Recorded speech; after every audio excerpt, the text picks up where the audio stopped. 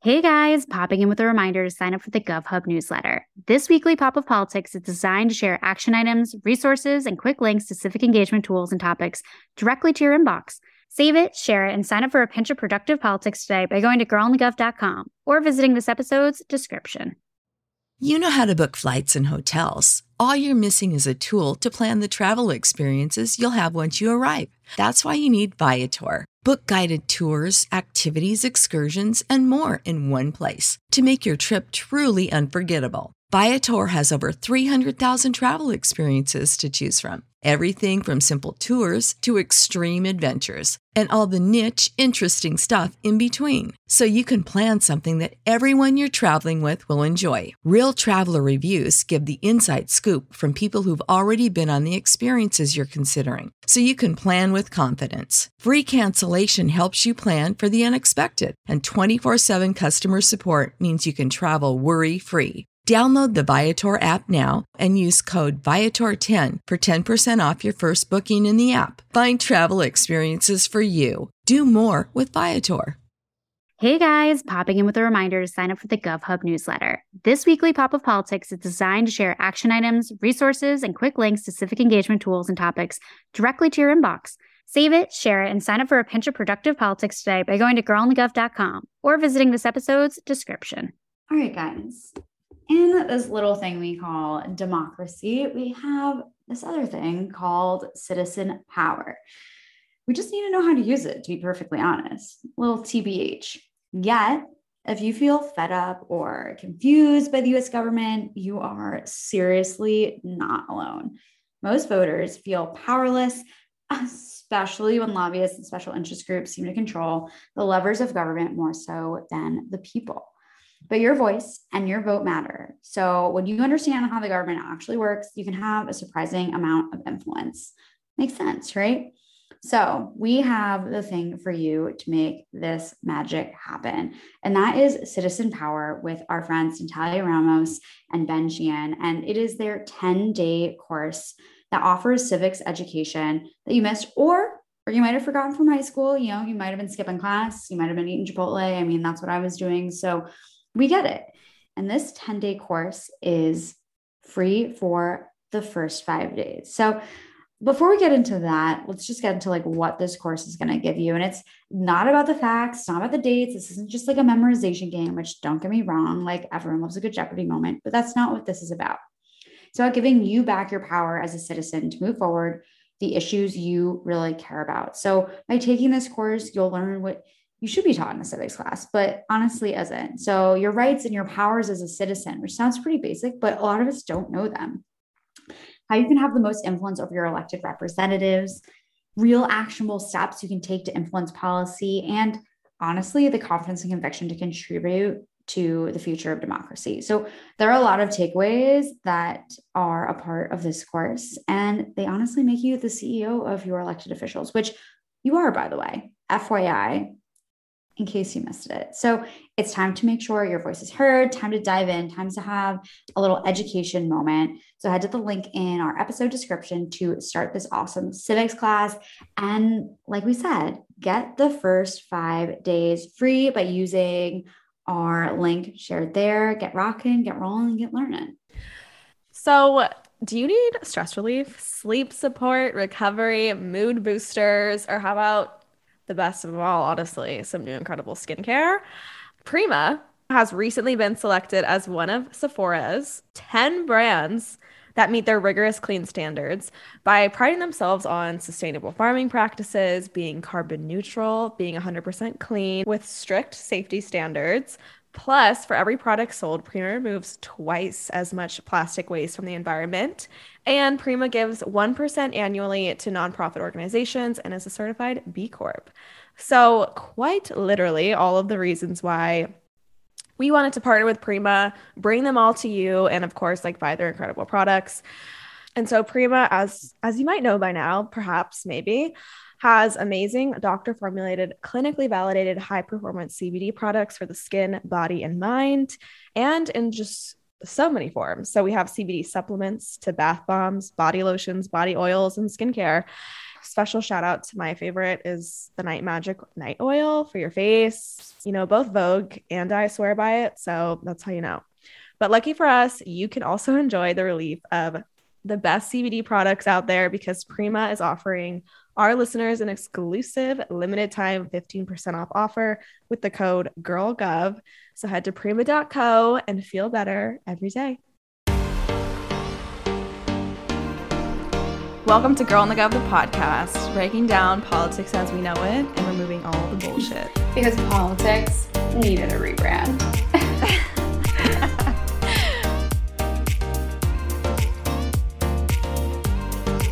Welcome back to Girl in the Gov, the podcast, everybody. Happy Wednesday.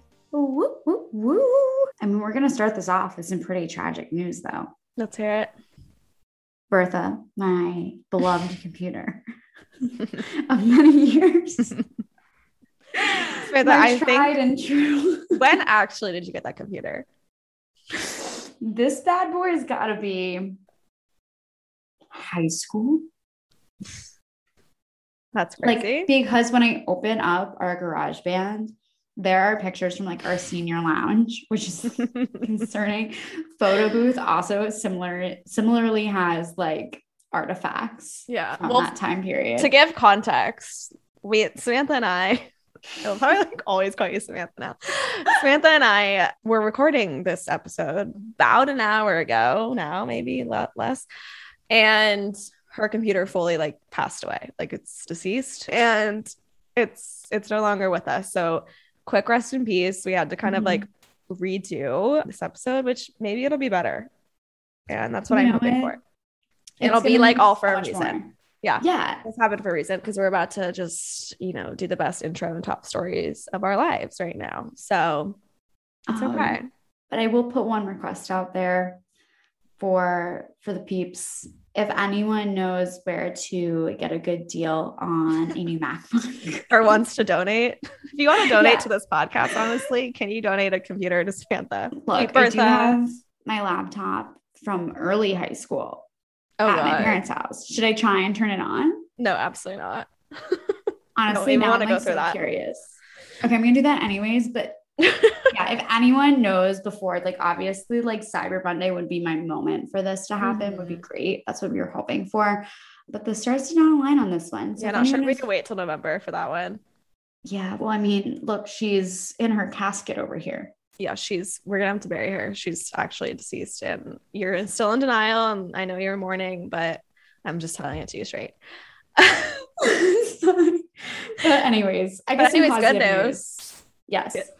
Mayor Pete and his husband are having an actual baby. They're going to be parents. We actually don't know how they're having this baby. They're keeping the details private, but the best news is that they're going to be parents and I'm just really happy for him. It's going to be the cutest little baby. I can't even, like, you just know. Yeah. This is going to be a nugget. I don't even like kids that much. And I'm super excited for this baby.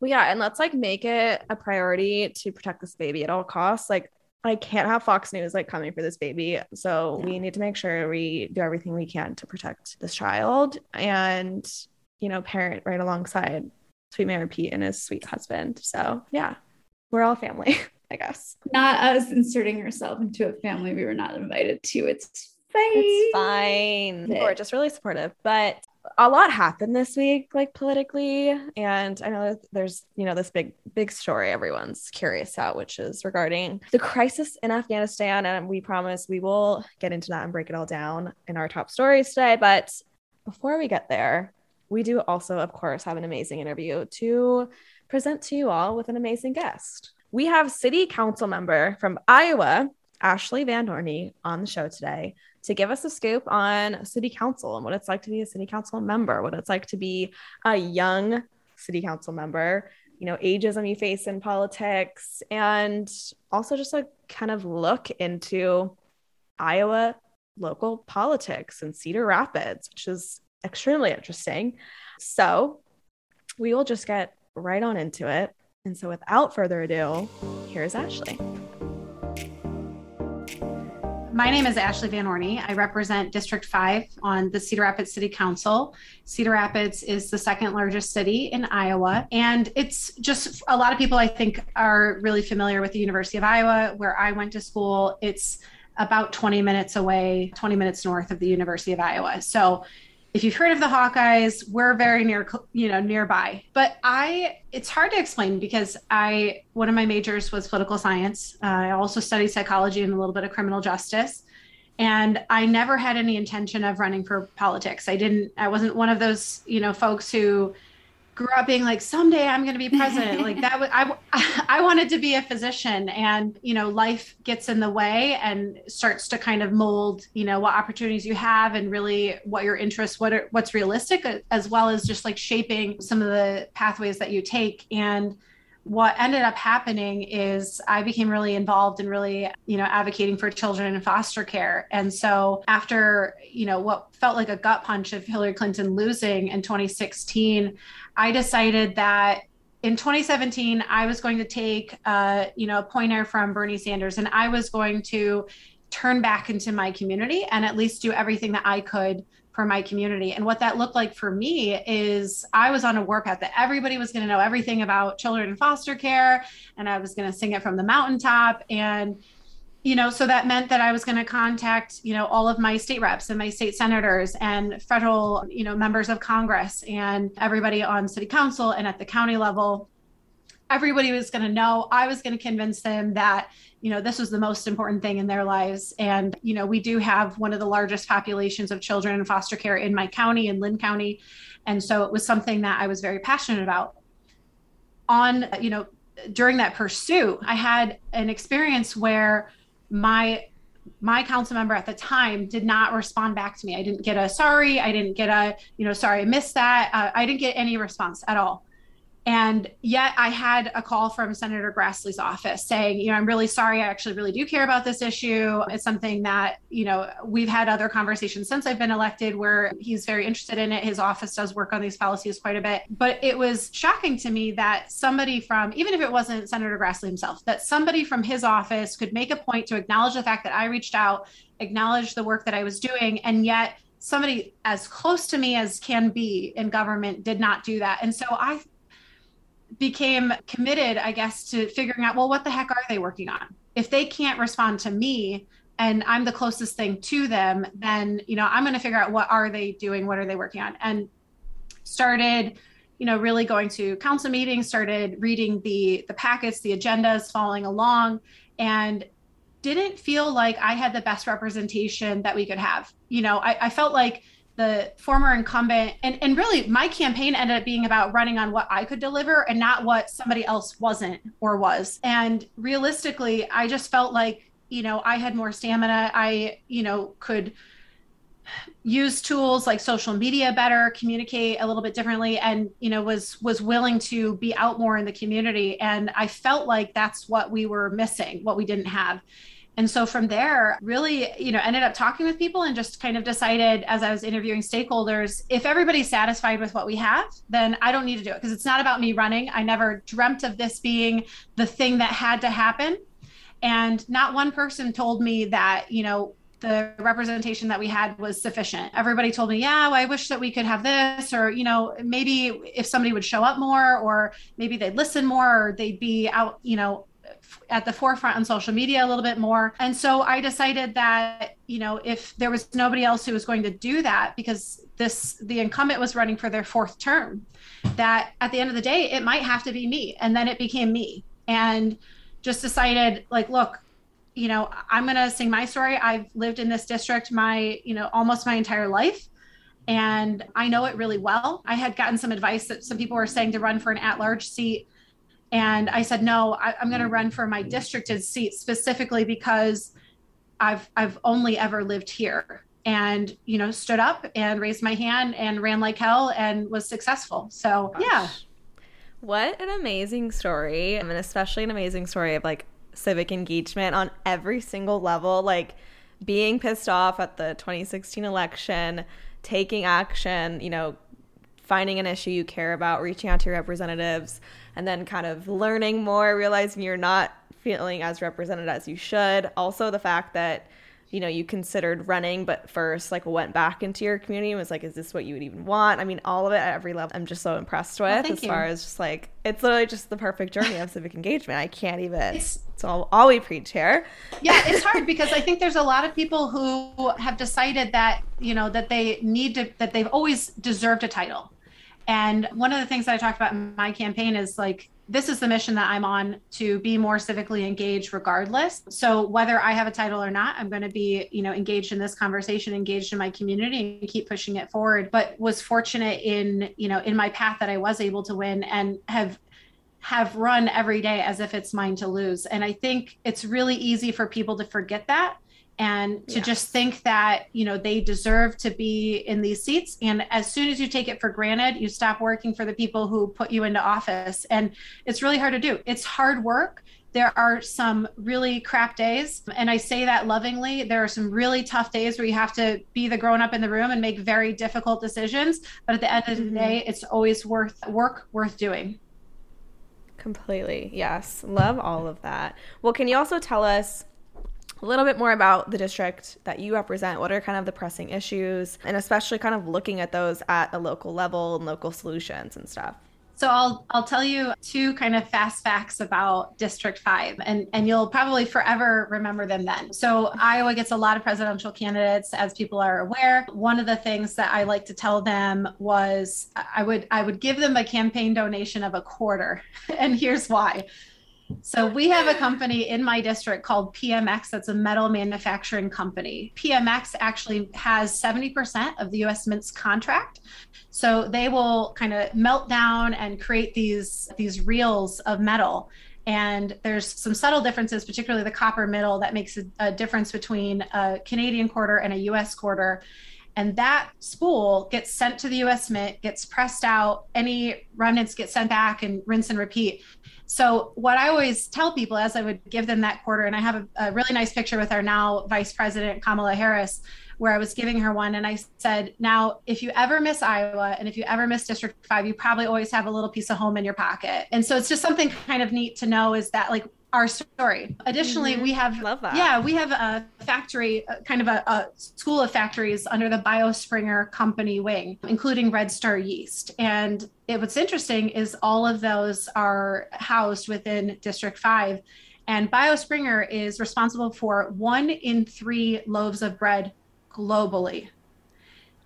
So oh my gosh. If you've ever eaten bread, oh my gosh, it has something to do with District 5 in Cedar Rapids. And so it's some kind of like placemaking things that I love to talk about in that respect, and just realize that, look, we're really blue collar. When I was running in 2017, we had the lowest average median income, which means it's pretty mixed. We have a really big population base of refugees. We also have, like, the public health director lives in my district. My primary care provider lives in my district. So it's very mixed, but a lot of people are kind of industrial factory workers, and I love them.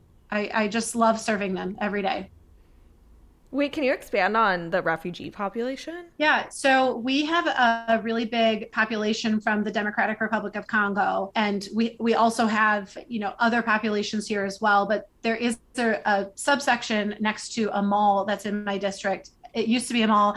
It's kind of gone through many different iterations. And so, for example, the inside was demolished, and now it's standalone, kind of where the anchor stores were, and has really been building back up over the years. But near there, in the Westdale Court Apartments, we have a really prominent refugee population. And what's really lovely about them is that they really look after one another in a very real way. And so they have kind of their own diaspora in the fact that, like, they move as a unit, even though they're very diversified in language and in origin, but they have become each other's community. Wow, that's so interesting. Yeah. And to also think about the district and its different populations and different industries, what are some of the issues that you contend with? What is you're sitting in a city council meeting and people are bringing issues to your attention? What are those typically? I mean, it's really varied. It's anything from, approving for an RFP, or request for proposal. So we might have some land.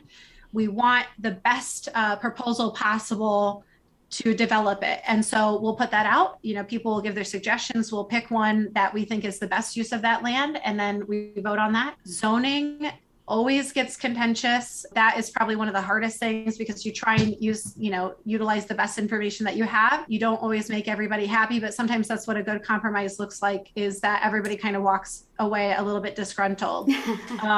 Wait, sorry, can you kind of also explain like what's zoning really fast, like quick definition for everyone? Yeah, so basically what your city will generally do is kind of map out the different uses of land, whether it's residential, industrial, what intensity of industrial. Is it a factory? Is it kind of like a machine shed? So people are kind of doing car repairs or something like that. They're obviously very different than a factory. And my district has a lot of factories, but it also has a lot of union bases. And so that would not be the same kind of zoning. And then you can have high density. So you could have, something zoned for apartments, and then you can have something zoned for single family, which would be kind of what you think about as a standalone home. And so we have these maps that kind of, somebody much smarter than I will plan out a city of how it kind of marries nicely together and lays out. And those, if they get changed, adjusted as people are using them a certain way, as the city changes. In 2008, we had a major natural disaster, the flood of 2008, in which my city, the downtown was, 10 to 15 feet underwater and horrific. And we're still rebuilding after that. But that also gave way to, unfortunately, when homes were damaged and FEMA bought them out, it gave way to something that cities, may never have. And that's this opportunity to rethink what we can use that land for. So that, for example, is something where we're trying to honor what it was in these neighborhoods, as well as imagining what it could be in the future. So zoning is always an interesting conversation, but usually brings a lot of butts and seats. Interesting. Amazing. I feel like I always think about zoning too, just in terms of you're walking through different neighborhoods and being why are all these buildings only 3 stories high? And it's because they're That's only right. zoned for a certain, usage and whatnot. And I especially feel in the cities, you really notice the differences quite starkly. But Right. I think our question on city council and the issues, the perfect segue to our I Have a Stupid Question segment. And this Sure. is, we're bringing it back to basics. What is city council?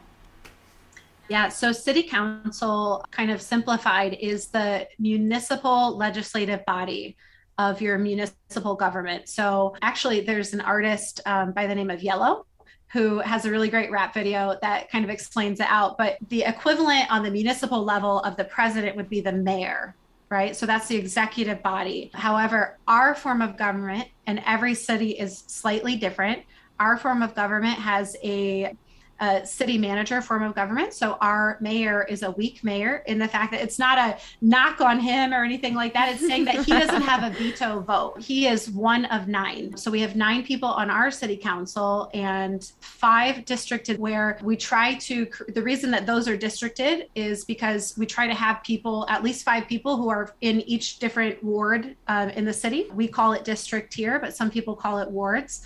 And so that way we're kind of representative. And then we have 3 at-large people who could live anywhere. And then the mayor can live anywhere as well, but they serve executive functions. So when we had, again, we Cedar Rapidians are some of the most resilient people I've met. And I have a love-hate with the word resiliency, because I wish just we'd never had to go through that trauma. At the same time, we're extremely tough and we rebound and we always find a way through whatever difficulties come our way. But that being said, we had this crazy derecho that hit the Midwest. It was an inland hurricane, which we've never prepared for something like that. But I've never even heard of that. Yeah, we all learned that word and how to say it. I said it wrong for months, but it is something that we all learned last year. And it's an inland hurricane that created, some pretty high category winds, 140 mile per hour winds that came through and took out 65% of our tree canopy. I mean, folks, if you don't need a better explanation that climate change is real, it's happening. Inland hurricane. I mean, that alone screams climate change. And it was something that I was planning on riding my bike in that day, so I am really terrible at checking the weather. But then I realized that it was just supposed to rain a little bit. And I was like, that's fine. It'll be over lunch. So it went from, maybe like a 30% chance of rain to this like torrential black skies, almost all of our trees, fell down in Cedar Rapids. So anyway, our form of government is that way. And it is something that, I'm the only one on my council who lives in my district. So I do feel, however, though, that I can hold my own and, really work hard to represent District 5. So, yeah. Well, for our next question of this segment, I mean, what do city council members do? Like, what issues are they tasked with? I mean, you started to touch on it when talking about your district, but I mean, and we, kind of got into like the levels and branches of government conversation. Is city council like legislative? Do you make bills? Are there bills at the city? Like, how does that work? Yeah, we do. And by bills, we call them ordinances, but ordinances are our laws, our local level laws. We're really fortunate to have a mechanism called home rule.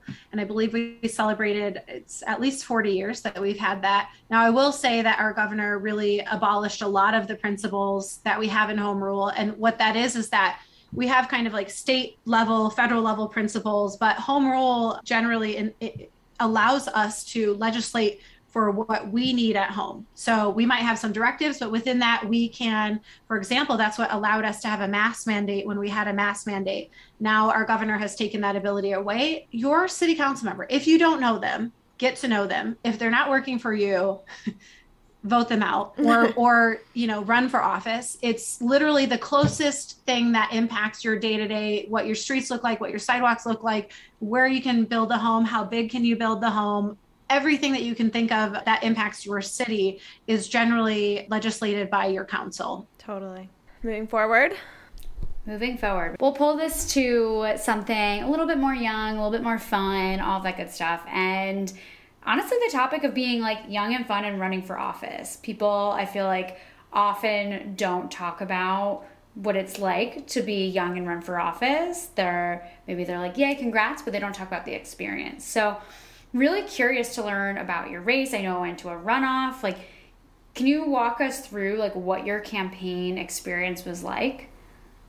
Yeah, I was really dependent on social media. It's one of the easiest, cheapest ways to get messages out there. When you have earned media, which if you haven't heard that term, it's basically that, say, Maddie or Sammy said, wow, I just saw Ashley speaking at this event. She's amazing. I'm now telling people about her. And I didn't pay Maddie or Sammy to do it. And they're, sharing the word for me. And so it helps to amplify the work that I'm doing.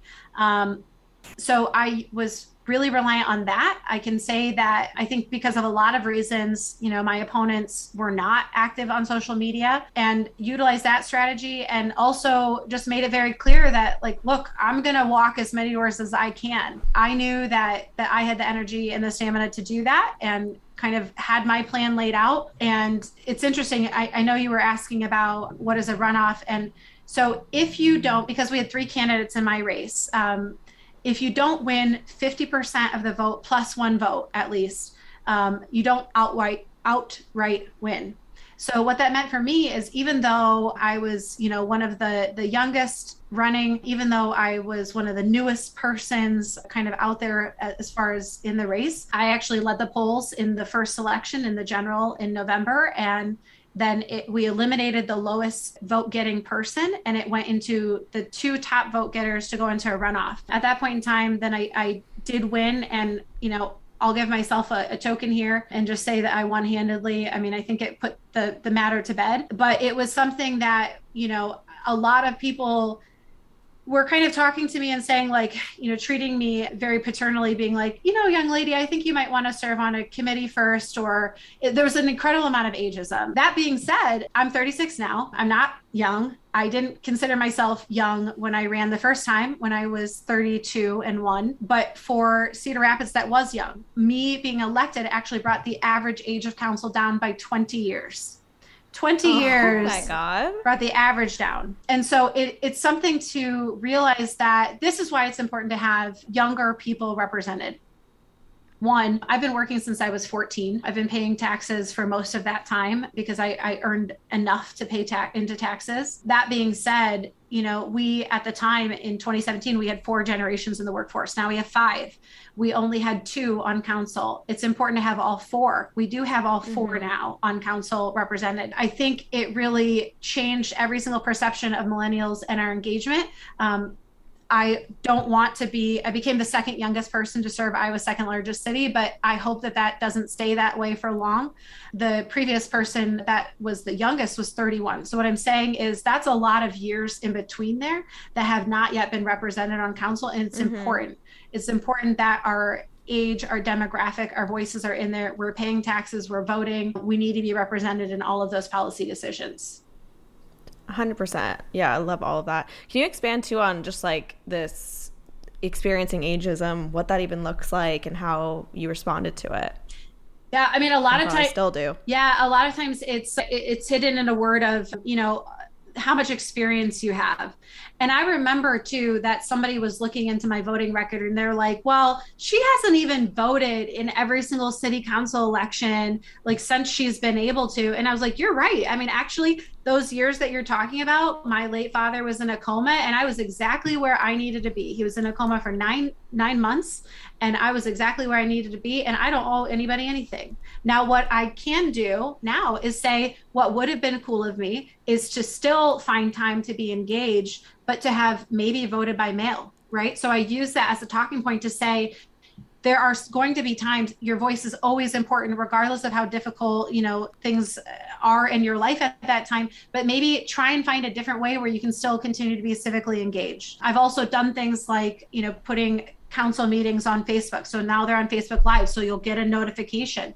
And I tell you, the first year that we did that, not everybody bought into it and thought that it was necessarily something that we should be doing. But one of our sexiest meetings, and I say that, very jovially, was our budget hearing. And it should be the sexiest meeting because that really is where you're tying policies and your priorities to dollars. And if you don't have dollars behind your, things that you're prioritizing, it's not actually a priority. Totally. No, I think that's also just like such a good point. It's like you can find engagement at every level. Like it can be, like going out to vote. And maybe it's not much that like next time, or maybe it's, signing a petition. Like there are things you can do that are gradual or small that you can fit in and still sort of keep that going. And it's also like learned lessons of like being young. We have such a young electorate that's not engaged. And it's like, why are we shaming them for not being engaged previously if they want to be engaged now? Like there should be none of that. It's like, if you want to be engaged, be engaged. Welcome to the party. Like, cool. So the fact that like in the context of ageism, that's being used as like a talking point against you is so funny to me because like, it's better late than never. Right. But it also happens because a lot of the institutions are built for people who do not look or have, my demographics. So it generally, I had to have a constitutional amendment to be a woman to run for office, let alone to have the ability to vote. There generally are not people my age because of the fact that your schedule isn't your own. I have a boss, somebody I report to who generally controls and dictates my schedule. I'm not saying they're a dictator by all means, they're not. But I'm saying is that my schedule isn't my own. I'm not an owner. I don't make up my own schedule. I don't have my own time that I can come and go as I please. And I'm not independently wealthy. If you look at a lot of people who are in these positions, a lot of them are developers. A lot of them own their own business. So even just that on an income level is something that, while it might not inherently be tied to ageism, is because of what generally is happening when you're at the beginning or the middle of your career. So at the end of the day, this position was not made for me, and it's not made for the fact that I don't have a partner. It's difficult to be a single woman in this position. I think the amount of predation, even as a single woman, that comes your way when you're in this, let alone when you're a single woman and you cannot block anybody on your public social media accounts. So the amount of harassment that you also experience is very different. When I ask, how counterparts, if they experience this, they're like, what the heck is that? And I'm like, yeah, this is welcome. This is what I get to deal with all the time. You know, a bunch of married men, you know, deciding that I just had to know how they felt about me. And no, I don't. I'm not, I don't care. I can see your wife. I hope that you go home and have dinner with her and knock this off. But I'm saying, like, tell her I say hi. Right. But it is that thing that it's just something that, because of a lot of times the income, the age, you know, people will mask it a lot of times by saying, well, I've got the experience. Well, look, the experiences that I've had in my life at the age of 36, at the age of 32 when I was running, are just as valid to allow me to have a relevant voice at the table. So nobody should ever let that, you know, be the case. And experience doesn't mean anything if you're not being a good, you know, representative. And so there are people who are younger than me who could run circles around me on social media and are constantly finding new ways to engage and get the word out and, you know, influence people and get good information out there. And so what I'm saying is that age does not matter when it comes to this, but people will tell you that it does all the time, and that's just their own insecurities. So don't ever let that stop you from running for office and representing your community. Yes, love all of that. I also just love the point too. I haven't really thought of that point of how when you are younger, you're obviously in the earlier mid stages of a career, and that, you know, doesn't give you as much freedom as, you know, your old counterpart who has probably been retired for 5 years, 10 years, has wealth like that has been generated over the decades they've been alive. Like, such a good point of that barrier for younger people too. And a lot of vacations saved up. Yeah, true. Run for office, but also like have the time to even be engaged. I think that's so important to note for young people as well. But moving forward, for any young listeners out there, what advice would you give them if they would be interested in running locally? Yeah, I in my first year, I was interviewed by two students who were in a women in politics class. And after that, after they were kind of doing this assessment of what it was like, I asked them, you know, what are they interested in doing? They both said, I want to be president. And I said, I'm not trying to, you know, rain on your parade. I said, but that's a terrible goal. And here's why. You're both the same age. There can only be one every 4 years, but there's so many things that you can do to be influential. You can be an advisor. You could be an ambassador. You could be a secretary of, name a cabinet. You could be a vice president. So don't run after the title. If you have a good why and you genuinely care about doing this work, you care about doing it on the hard days, you care about doing it on the fun days. There's plenty of fun days too, but there's a lot of hard days where you have to figure out some tough stuff, and you're going to have half of your city, half of where you live say that they hate you because they don't understand, because the communication burden is tough to get good information out there. Then it might not be for you. But if you care enough to work through the hard days, and they're not as many of them as, you know, as the regular days, then consider it, because we need a lot of people who are willing to put in the work, are willing to kind of, you know, renovate what it could be, and willing to give that perspective. I mean, Cedar Rapids is one of the places, you know, for example, in Iowa, we always talk about the brain drain. And so there's a lot of awesome people who come through the University of Iowa, through our state schools, and then they leave to seek other opportunities because they're not finding it here at Iowa. Well, I've stayed because I'm trying to do the same thing. And what I'm saying is, like, part of how I'm doing that is through council, looking for opportunities to hear what my, you know, people who are, you know, relevantly my age are asking for, and trying to build that into the city so that it is the great place that we all want to live.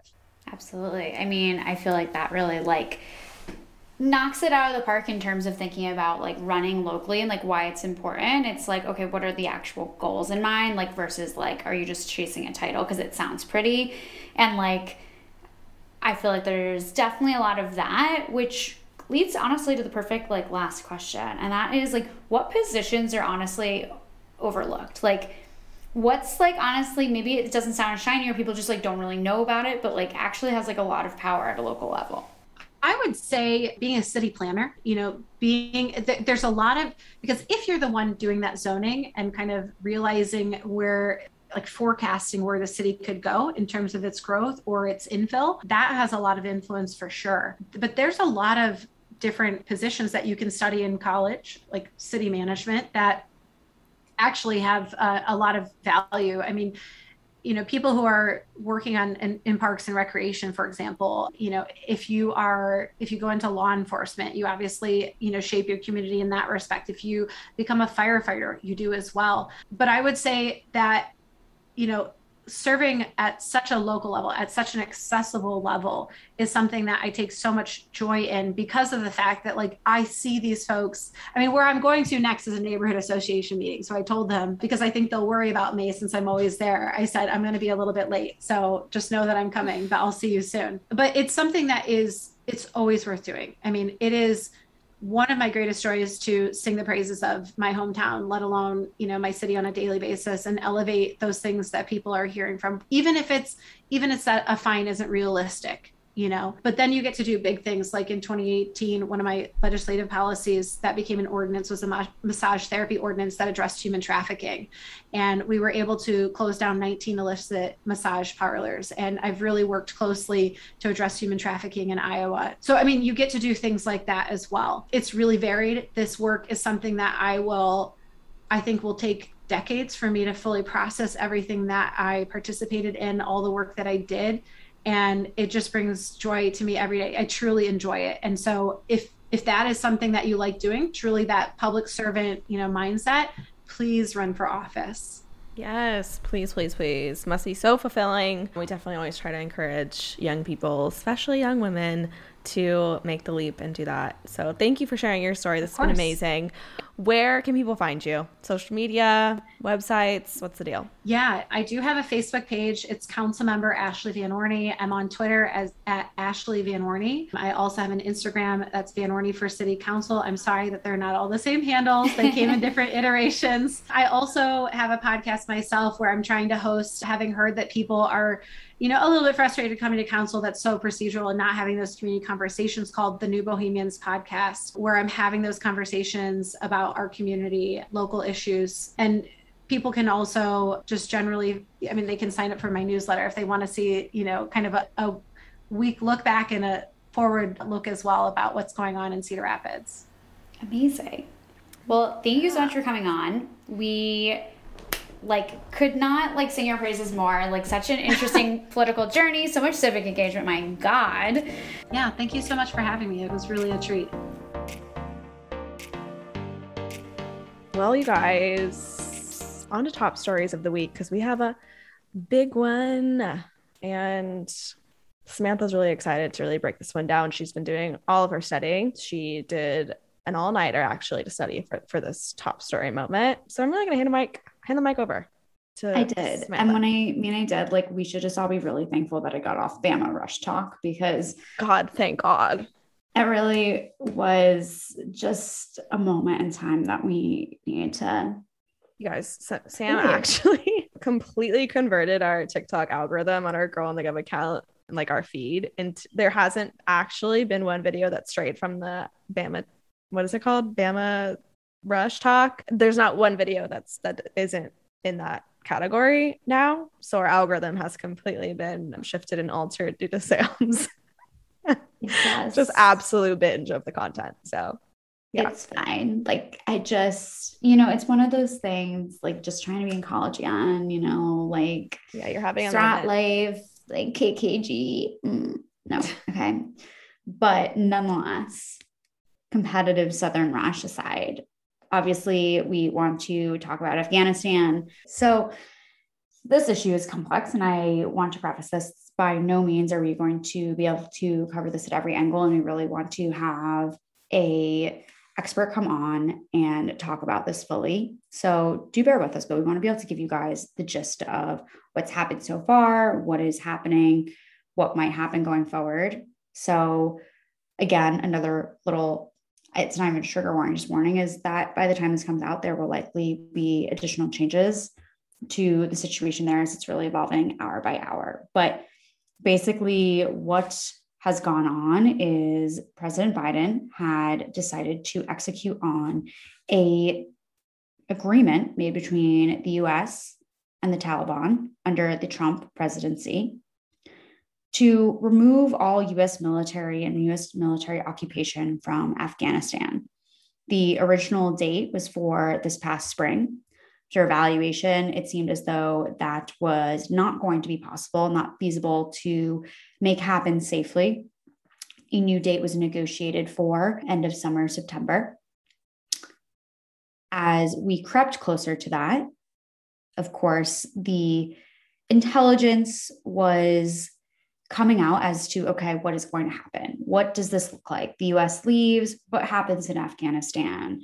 Does the Taliban take back the land that the US was essentially guarding, helping the Afghanistan forces, protect? What was going to happen? And in those conversations, and there's going to be so much analysis and so much red tape, I think, pulled back and analyzed in the weeks to come. The intelligence was that Afghanistan would fall back in the hands of the Taliban, but the estimated time frame for that was essentially 2022. It was looking like 6 months for this to happen. And while that was, of course, not exactly welcomed, well, we like to think not welcomed with open arms, but the concept was to hopefully give enough time for those citizens that had helped the US in efforts overseas to be able to apply, be processed for visas and come to the United States, for any evacuations needed to be done safely, et cetera, et cetera, et cetera.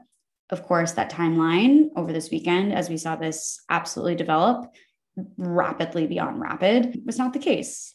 As we saw city after city fall to the Taliban, with Afghani army putting down their weapons, some selling the weapons provided via US funding and training over the years to the Taliban. We also had a range of different scenarios, people putting down their weapons, negotiating with local leaders in the Taliban to try and, prevent bloodshed as much as possible.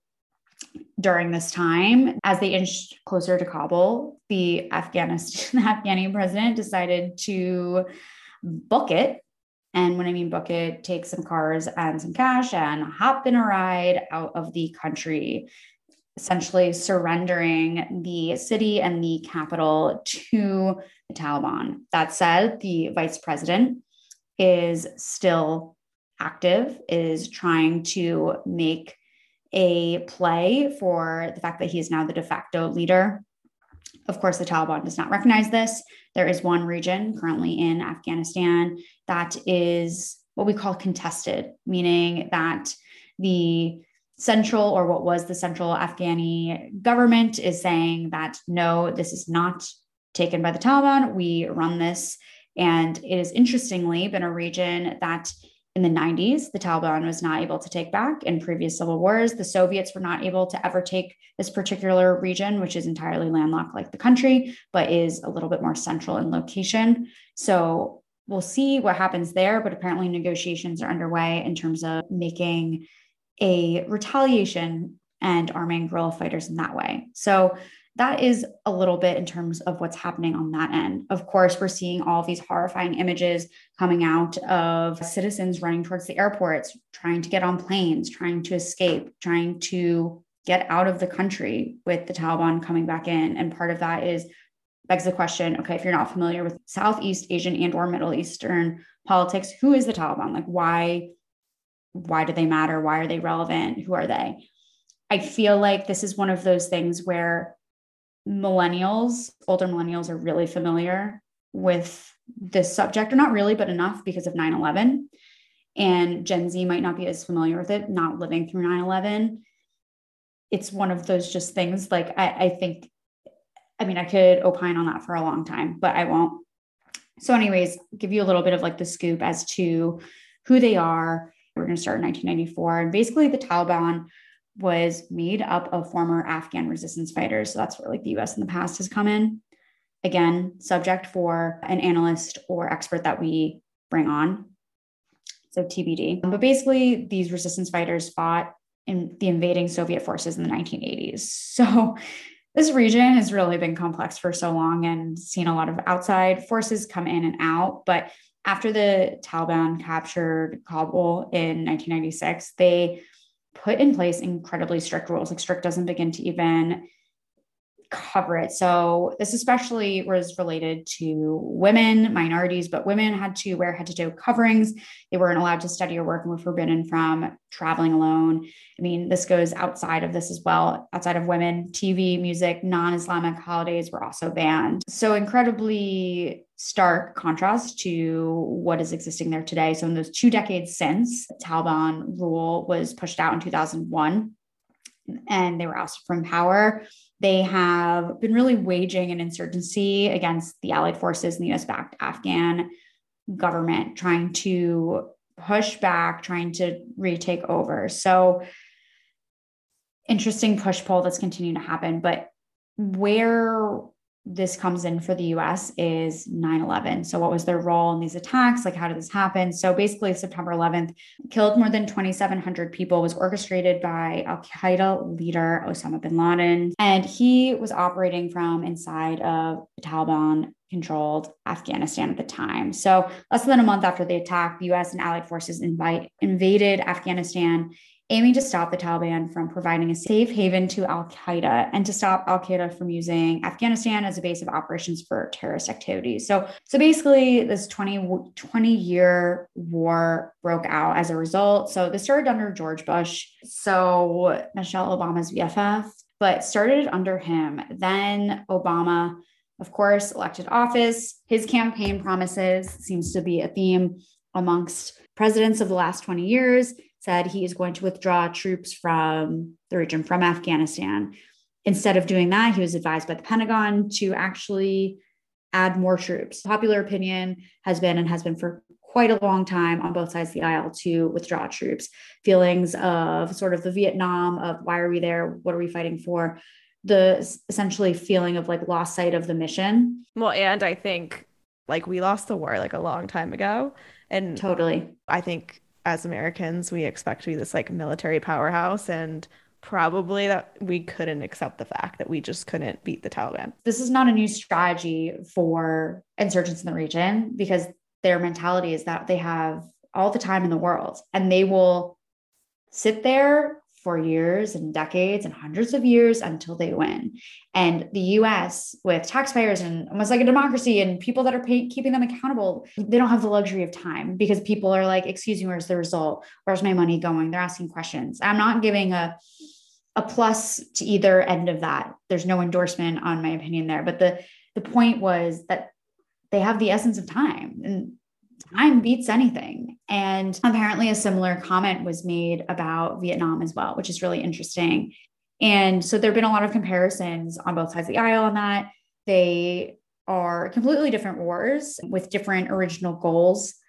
But the interesting thing is Vietnam is the longest US war prior to Afghanistan. So of course, between that and some of the imagery, there's a lot of like sort of shared, I would say, optics to it. Yeah, totally. And so you have Trump also inheriting this situation and having troops overseas. And one of his big campaign promises was that he was going to bring the troops home. Americans don't want to be involved in these foreign wars anymore. They don't want to be playing police chief of the world. They want to come home. They come to this agreement. Made agreement with the Taliban. Exactly. Made an agreement with the Taliban that they were going to leave Afghanistan and they were going to withdraw their troops by May. And that timeline got pushed back by Biden. And here's where the questions, though, come in.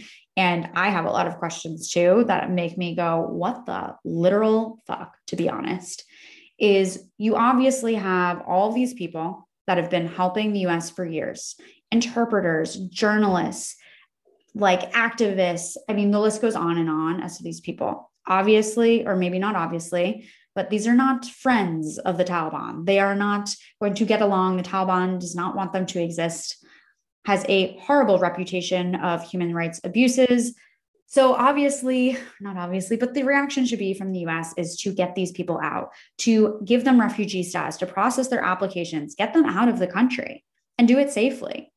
They had what seems like enough time to do this. They did it backwards. Like they pulled out troops before they pulled out and saved a lot of these people who are in Afghanistan and have been there, be it the citizens, be it the journalists, be it the ambassadors. You know, they pulled out troops before pulling out these kind of vulnerable populations, which makes no sense. Totally. And to top it off, by announcing when they were doing this and how they were doing this, I mean, they only emboldened the Taliban to get moving on their plan. I mean, like I said, they had the essence of time. They're like, okay, when's our best move? And we handed it to them, in my opinion, on a silver platter. And the Trump deal that he made was, hey, we'll pull out in 2021 in May. That's what he agreed on. And then obviously Biden pushed it back. But the deal was, let us get out and, you know, hold back, don't come in, like, don't interfere, like, let us pull out. And then, you know, you can do kind of what you want situation. And technically they did that, but they just literally, Biden's execution was honestly very poor and did not pull out those vulnerable populations that needed to be pulled out. So as we're sort of seeing it, this entire exit strategy was fumbled. What we can recommend in terms of some questions as to, okay, like, how do refugees get refugee status? Like, how do, you know, they get to come to the US? Like, what's the legal sort of parameters for that? While this case has a little bit more of a specific parameter than SIV status, recommend listening to our episode with Layla from Freedom for Immigrants. And this is a great moment to call your reps. We'll even give a nod to a Republican in this moment. Is Tom Cotton's office has put out a statement and a request for any US citizens that are in Afghanistan right now that are trying to get out to contact his office for assistance. As it speaks in this moment, the US has said for the 5,000 plus US citizens that are in Afghanistan to get to the airport, but they cannot guarantee safety to the airport. There are now checkpoints. I mean, the list of issues goes on and on of things that could have been prevented. And to cap it all off, Biden did make a statement earlier this week on what on earth he was sort of thinking here. And he, you know, like that good old movie, had no regrets with a capital A. Yeah, it's a mess. And I mean, it's just like, it was a 2-decade war and we pulled out and it just wasn't comprehensive enough. It wasn't thoughtful enough. And it created an absolute crisis, to say the absolute least. And then on top of it, you know, we had the Biden administration really not take the accountability we needed, honestly. And, you know, they fumbled the bag. And this is what we always want from politicians, is to be able to say, we fucked up, own it, fix it, move forward. But, you know, his speech really wasn't taking that much personal accountability. He did place a lot of blame on a lot of other parties. And those parties definitely had blame to be cast on them, but the Biden administration definitely had a big weight of that blame and did not take it. So disappointed for sure. I think we'll see kind of what happens there politically with how they handle this whole PR situation as well. Right now, his approval ratings have plummeted as president. So they're going to have to, you know, kind of roll back or re-strategize the way they approach this. But that's kind of the gist. We probably missed some points. We probably didn't cover enough.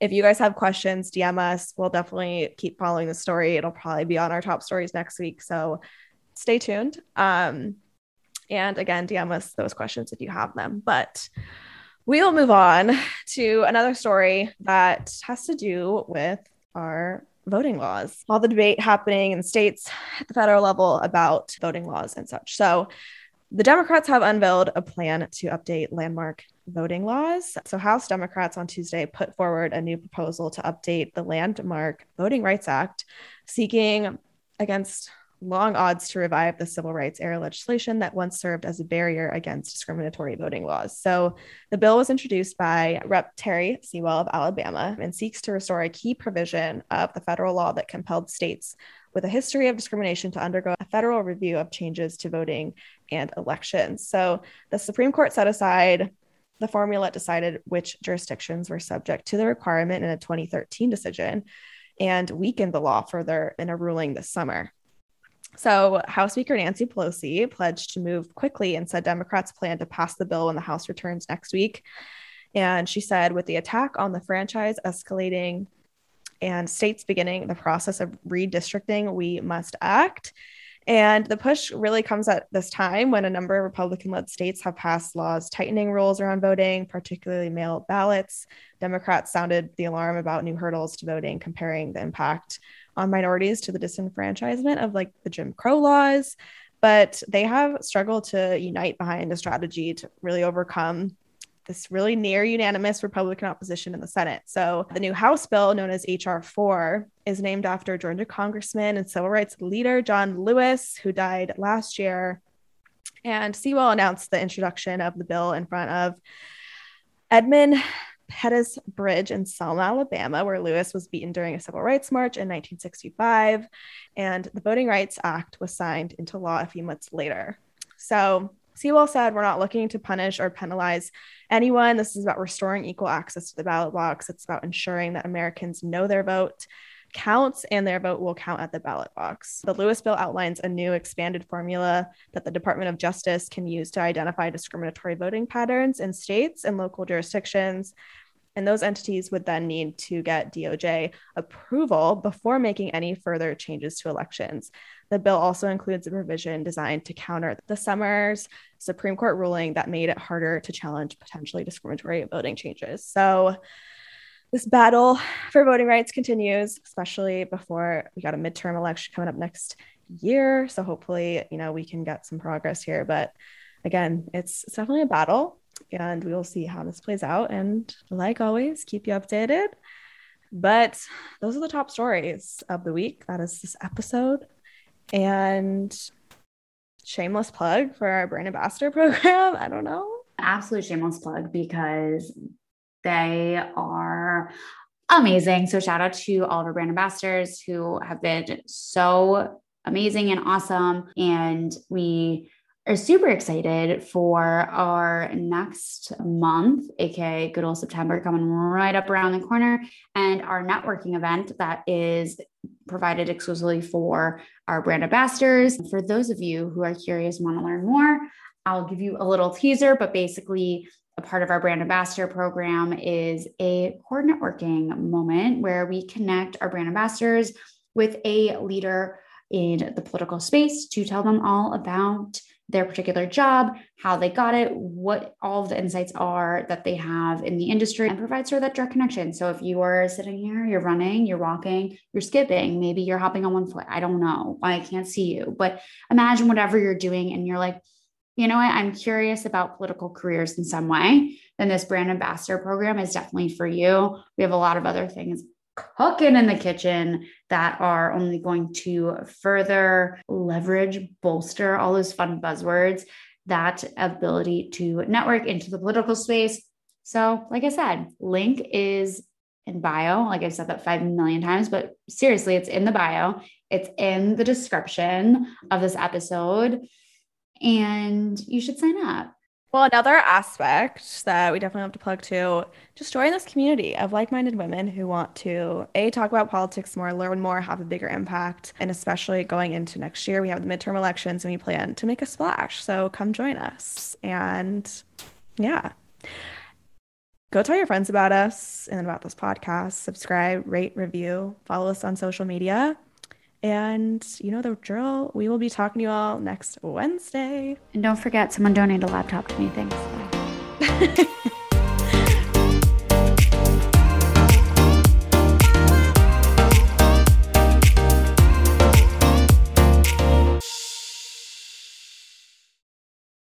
Hey guys, popping in with a reminder to sign up for the GovHub newsletter. This weekly Pop of Politics is designed to share action items, resources, and quick links to civic engagement tools and topics directly to your inbox. Save it, share it, and sign up for a pinch of productive politics today by going to girlonthegov.com or visiting this episode's description.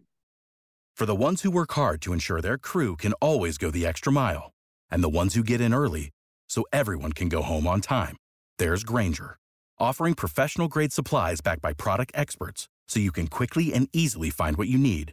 Plus, you can count on access to a committed team ready to go the extra mile for you. Call, click Grainger.com, or just stop by. Grainger, for the ones who get it done.